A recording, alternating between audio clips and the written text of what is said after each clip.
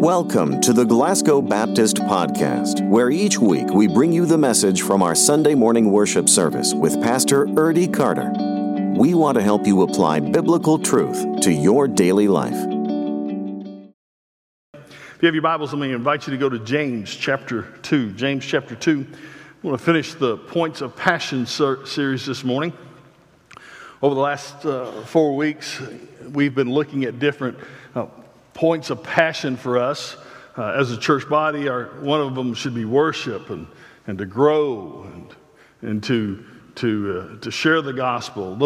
Those have been things that we've been talking about, what a healthy church looks like, what the fellowship of the body should look like. Well, today we're going to close this series, and I thought it was appropriate for this day to be the day of deacon ordination and talk about serve. Serve. Now, let me ask you, have you ever, show of hands, let's do it this way. Show of hands, let's participate this morning. How many know the band, the Remnant Rats? Okay, I didn't think very many. Now, here's the thing. You will recognize them from one TV show. And that TV show is Friends. In fact, you'll see them up there. Friends, the song to the opening of Friends was done by a band that was really their only hit. And really, they have tried to downplay that hit, but they've never had another great one.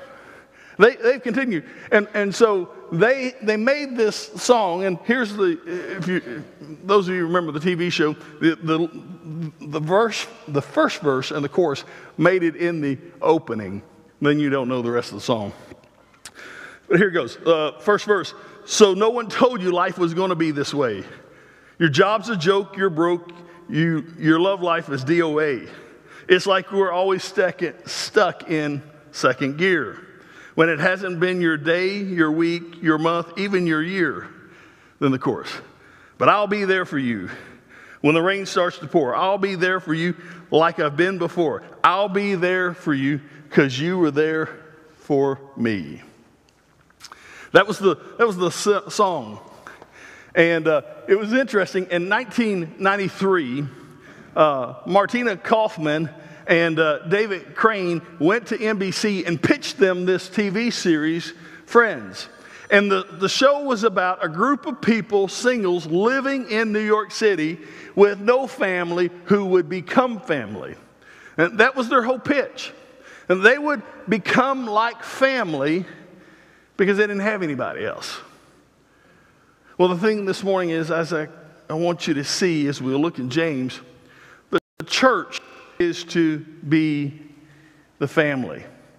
When you come to know Christ as your personal Lord and Savior, you enter into a family of God. And we are to be there for each other. When we're on the mountaintop, when we're in the valley, when it's raining, when it hasn't been our day, month, week, year, whatever, we're to be there for one another. And as we look at the text this morning, I want you to understand that as the body of Christ, in order for that to happen, we've got to serve one another. We've got to be willing to help one another. We've got to be willing to encourage one another. We've got to be there for one another. So this morning, I want you to see the big idea before I jump into the text. The big idea is simply this. Every believer has the responsibility to serve God and others regardless of the cost. Catch that. Every believer. So there's no exceptions. We all have the responsibility to serve God and others regardless of the cost. There's no retirement plan when it comes to God. We all have that responsibility. So, let's look at our text this morning. If you have your Bibles and you're at the text, let me give you the first point, and I want you to see the text. The point is really simple this.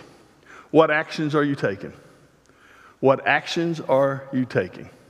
Now stand with me, we'll read the first few verses of this text. Verse 14 to 19, it says this. What good is it, my brothers and sisters, if someone claims to have faith but does not have works? Can such faith save him? If a brother or sister is without clothes and lacks daily food, and one of you says to them, go in peace, stay warm, be well fed, but you don't give them what the body needs, what good is it? In the same way, faith, if it does not have works, is dead by itself. But some will say, you have faith, and I have works. Show me your faith without works, and I will show you faith by my works. You may be seated.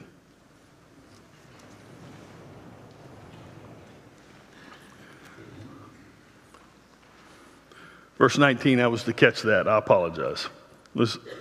Here's 19. You believe that God is one? Good. Even the demons believe and shudder. So what actions are you taking? James writes this. James is the half-brother to Jesus. He's one of the early writers of the New Testament, and he's writing to a Jewish group who've been dispersed because of the terror they have. Stephen's been stoned. Others are looking to kill them, so the church is kind of spread. And so he writes to them, and as he writes to them, he reminds them that because you are a believer in Jesus Christ, you have a responsibility. Your faith has actions. That's the question I want to ask you this morning. What actions are you taking? What actions as a believer are you actually taking? In this text, we realize that faith in our hearts is only evident through our actions. The faith in our heart is evident through the action. If we say we believe something but never put it into action, then there's the question of, do you really believe? And then if you take away faith, just because you have acts of mercy, doesn't mean you earn salvation. There's a lot of good people. There are a lot of good people who do a lot of good things who will still spend eternity in hell because they do not know who Jesus is. The two have to come together. So what actions are you taking? What actions do you take as a believer? How are you living out your faith inside the church and out in the world?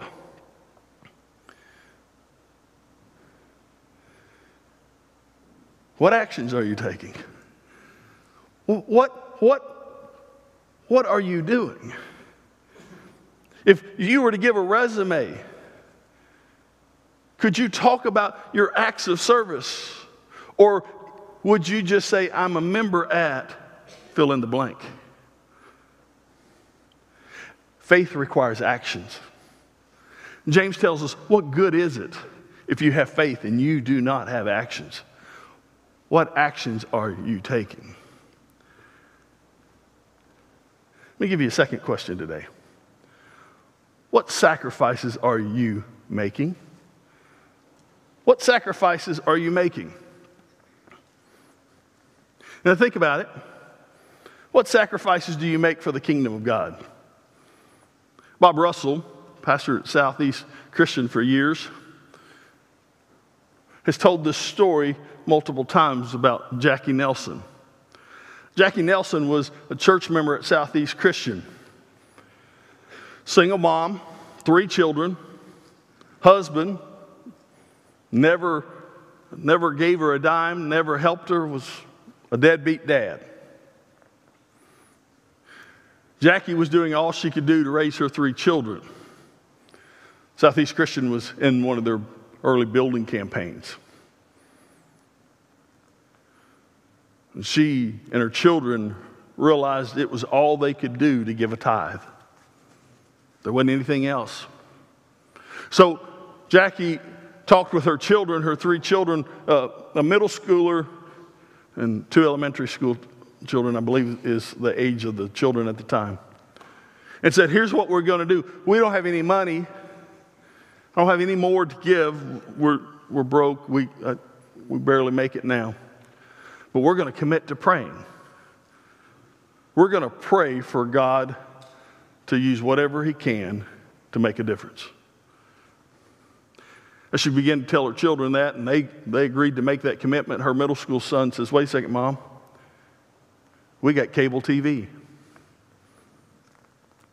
She said, yes. He said, we don't need cable TV. We can turn off the cable TV and give that to the church. A middle schooler, understanding what a sacrifice is for the Lord. What sacrifices are you making? What sacrifices do you make for God? Look at the text with me, verse 20 to 24. James says, senseless person, are you willing to learn that faith without works is useless? Wasn't Abraham, our father, justified by works in offering Isaac, his son, on the altar?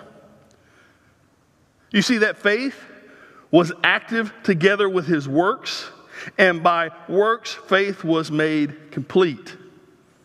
And the scripture was fulfilled that says, Abraham believed God, and it was credited to him as righteousness. And he was called God's friend.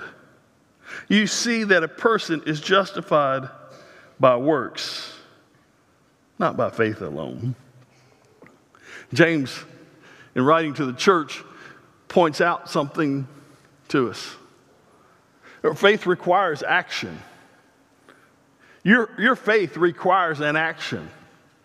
And we see in this text a glimpse of what that looks like, how we are to live out our faith in Christ.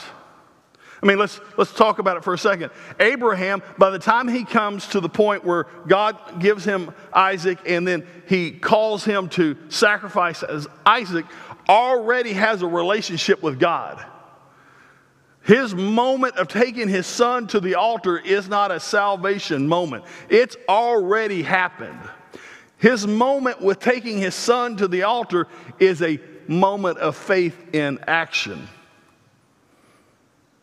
Because Abraham believed God. God had told him all that he would do for him. And then came this moment that God says, here's what I need you to do. Now take that one and only son, that son you love, that precious child, I want you to take him and I want you to sacrifice him on that altar. Faith says, yes, Lord. Selfishness says, what you talking about? You want me to do what? I can't do that. You need to call somebody else.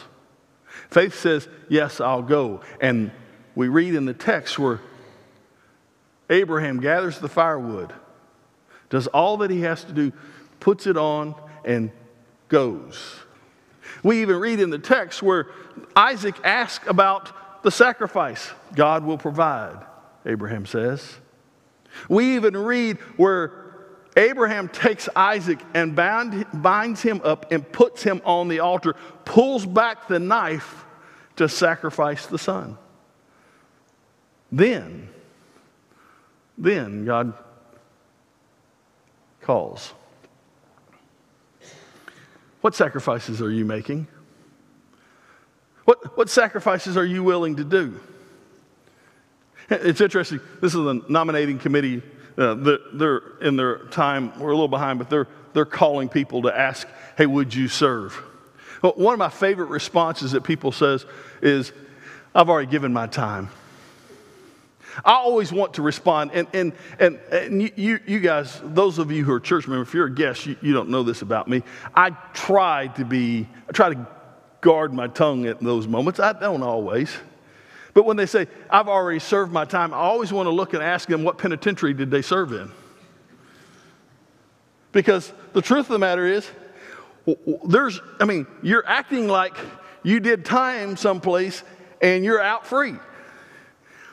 That's not a heart to serve. In fact, if that's why you're serving, here's what I would tell you. Call the nominating committee or call the office tomorrow and stop. We don't want you. Because we want people who love Jesus, who see it as an opportunity to share Jesus. We don't want people who go to the nursery because they have to. We want people going to the nursery because they get to whisper in babies' ears, God loves you. You're created in his image. That's what we want.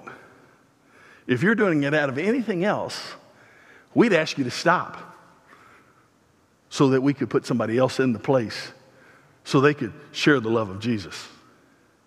Well, what sacrifices are you making? What are you willing to do? I've served my time.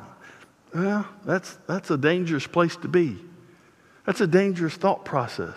Maybe it's time for somebody else younger. That's another one. Maybe it's time for somebody else younger. Hey, look, we didn't do our job the first time. We didn't train a younger person.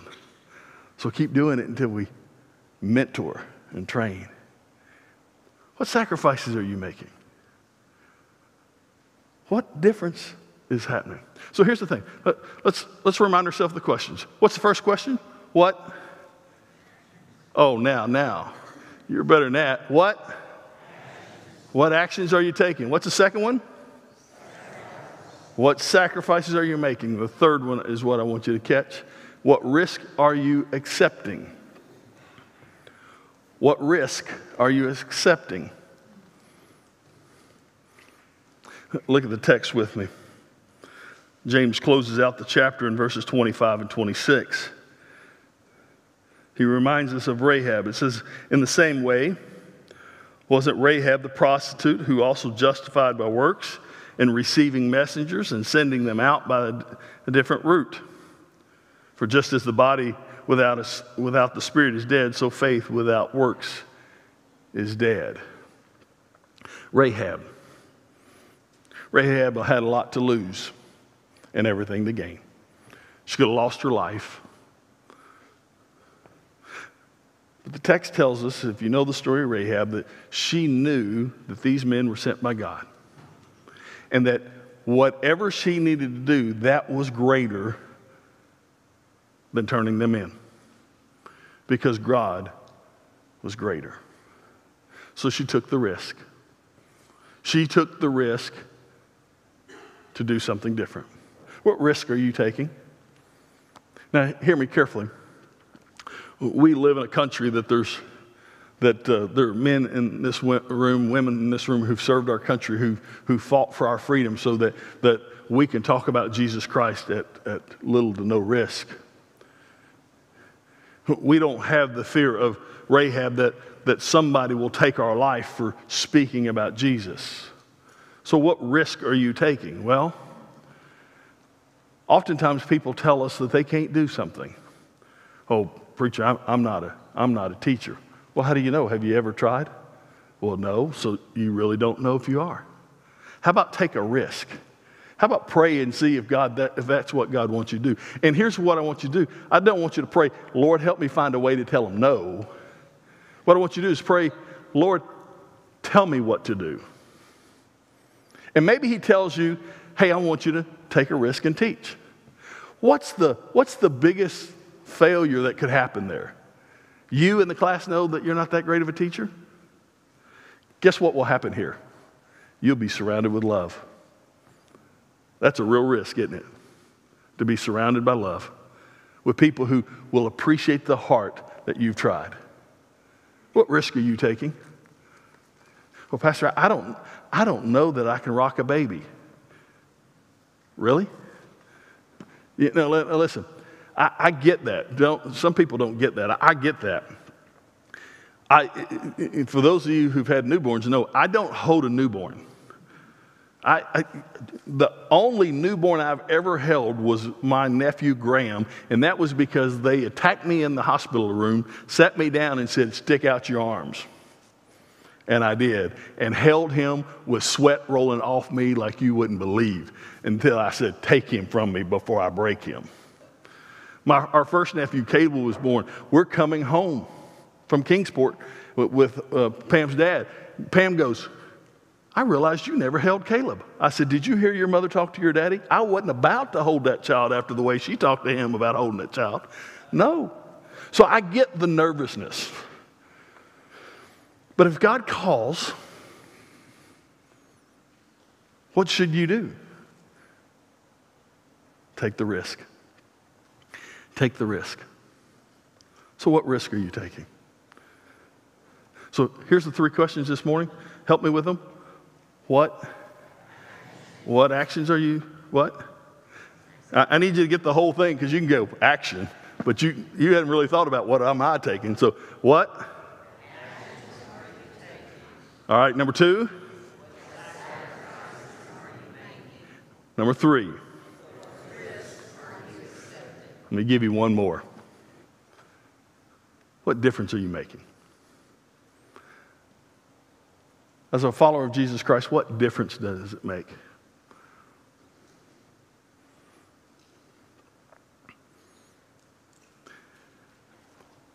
There'll come a moment for all of us that we'll see the end of eternity, or see the end of this life on this side of eternity.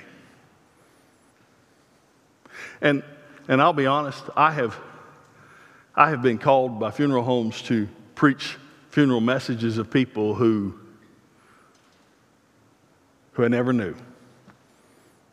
Received a call one day from the funeral home and said, Erdy, we need a Baptist minister. They chose that they wanted a Baptist. They've got no faith. Not sure why they chose Baptist, but they just, would you come say some words from our indication from what we hear? This guy and what we see, his family's pretty rough. They don't know Jesus. I always love those. I said, sure, I'll come. Because here's the difference. Those are easy. I'm just going to talk about Jesus. But here's the thing. When I do those services, there's not much I'll say about the person. Because the life they lived, there isn't much there to say. What difference is your life going to make? At the end of all of our lives, somebody's going to get up and say something. Now, the question will be whether they tell the truth or if they have to come up with some lie to help people grieve at that moment. I guess they don't have to lie because I just tell the gospel. I don't even say anything about their life. What difference are you making? Who's going to be in heaven because you made a difference in their life? Who will see eternity because you served the Lord and helped them understand God loved them?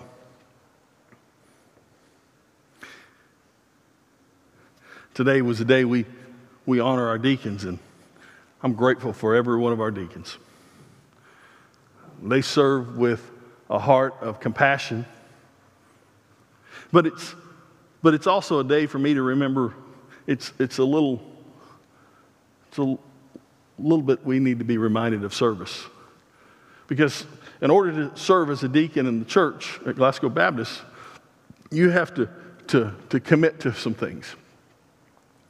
You don't get to be asked to be a deacon without us seeing a life of service in your life. You have to commit and be a faithful follower of Jesus Christ. You've got to have a relationship with Jesus before you can serve Jesus. And so we talk about that. We look at the biblical principles behind what a deacon looks like and make sure that they are living that out. And then there's some other things that the Bible teaches about deacons that about believers that we think deacons should model. And if they're not modeling that, then we don't ask them to serve as a deacon. We ask and make sure that they're growing in their faith in Jesus Christ. What does that mean? Well, how do you measure spiritual growth? And that's a difficult thing. And we simply just do that by monitoring whether or not you're attending Sunday school or Bible study at least 50% of the time. That you're sitting in, hearing God's word spoken. You're active in our church services. You give somewhat of a tithe. Now, I couldn't tell you what anybody makes, couldn't tell you any of these guys. What happens is the financial secretary says, these people are eligible. That's all I know. But here's why I think we need to be reminded and ask the question, what actions are we taking? What sacrifices are we making? What risk are we accepting? What difference are we making? Is because at the current moment, we could have 27 deacons, but we only have 15 eligible. You know why that is? There's not enough deacons who are spiritually growing that they're coming to Sunday school. People have come to a place where we're complacent. Apathy. I don't want to serve. We don't see them in Sunday school. We don't see them in worship. And, well, my money's tied up at the bank, in the car, the house. Listen, as a believer, if you've come to know faith in Christ, we all have the responsibility to serve. To serve God and to serve others. The question I have for you this morning is, what difference are you making? What difference does Christ make in your life? Now, some of you will go and justify your actions, and that's okay. That's between you and God. But here's what the Scripture teaches us: to love God with all our heart, mind, soul. And it also tells us to love others. What difference are you making?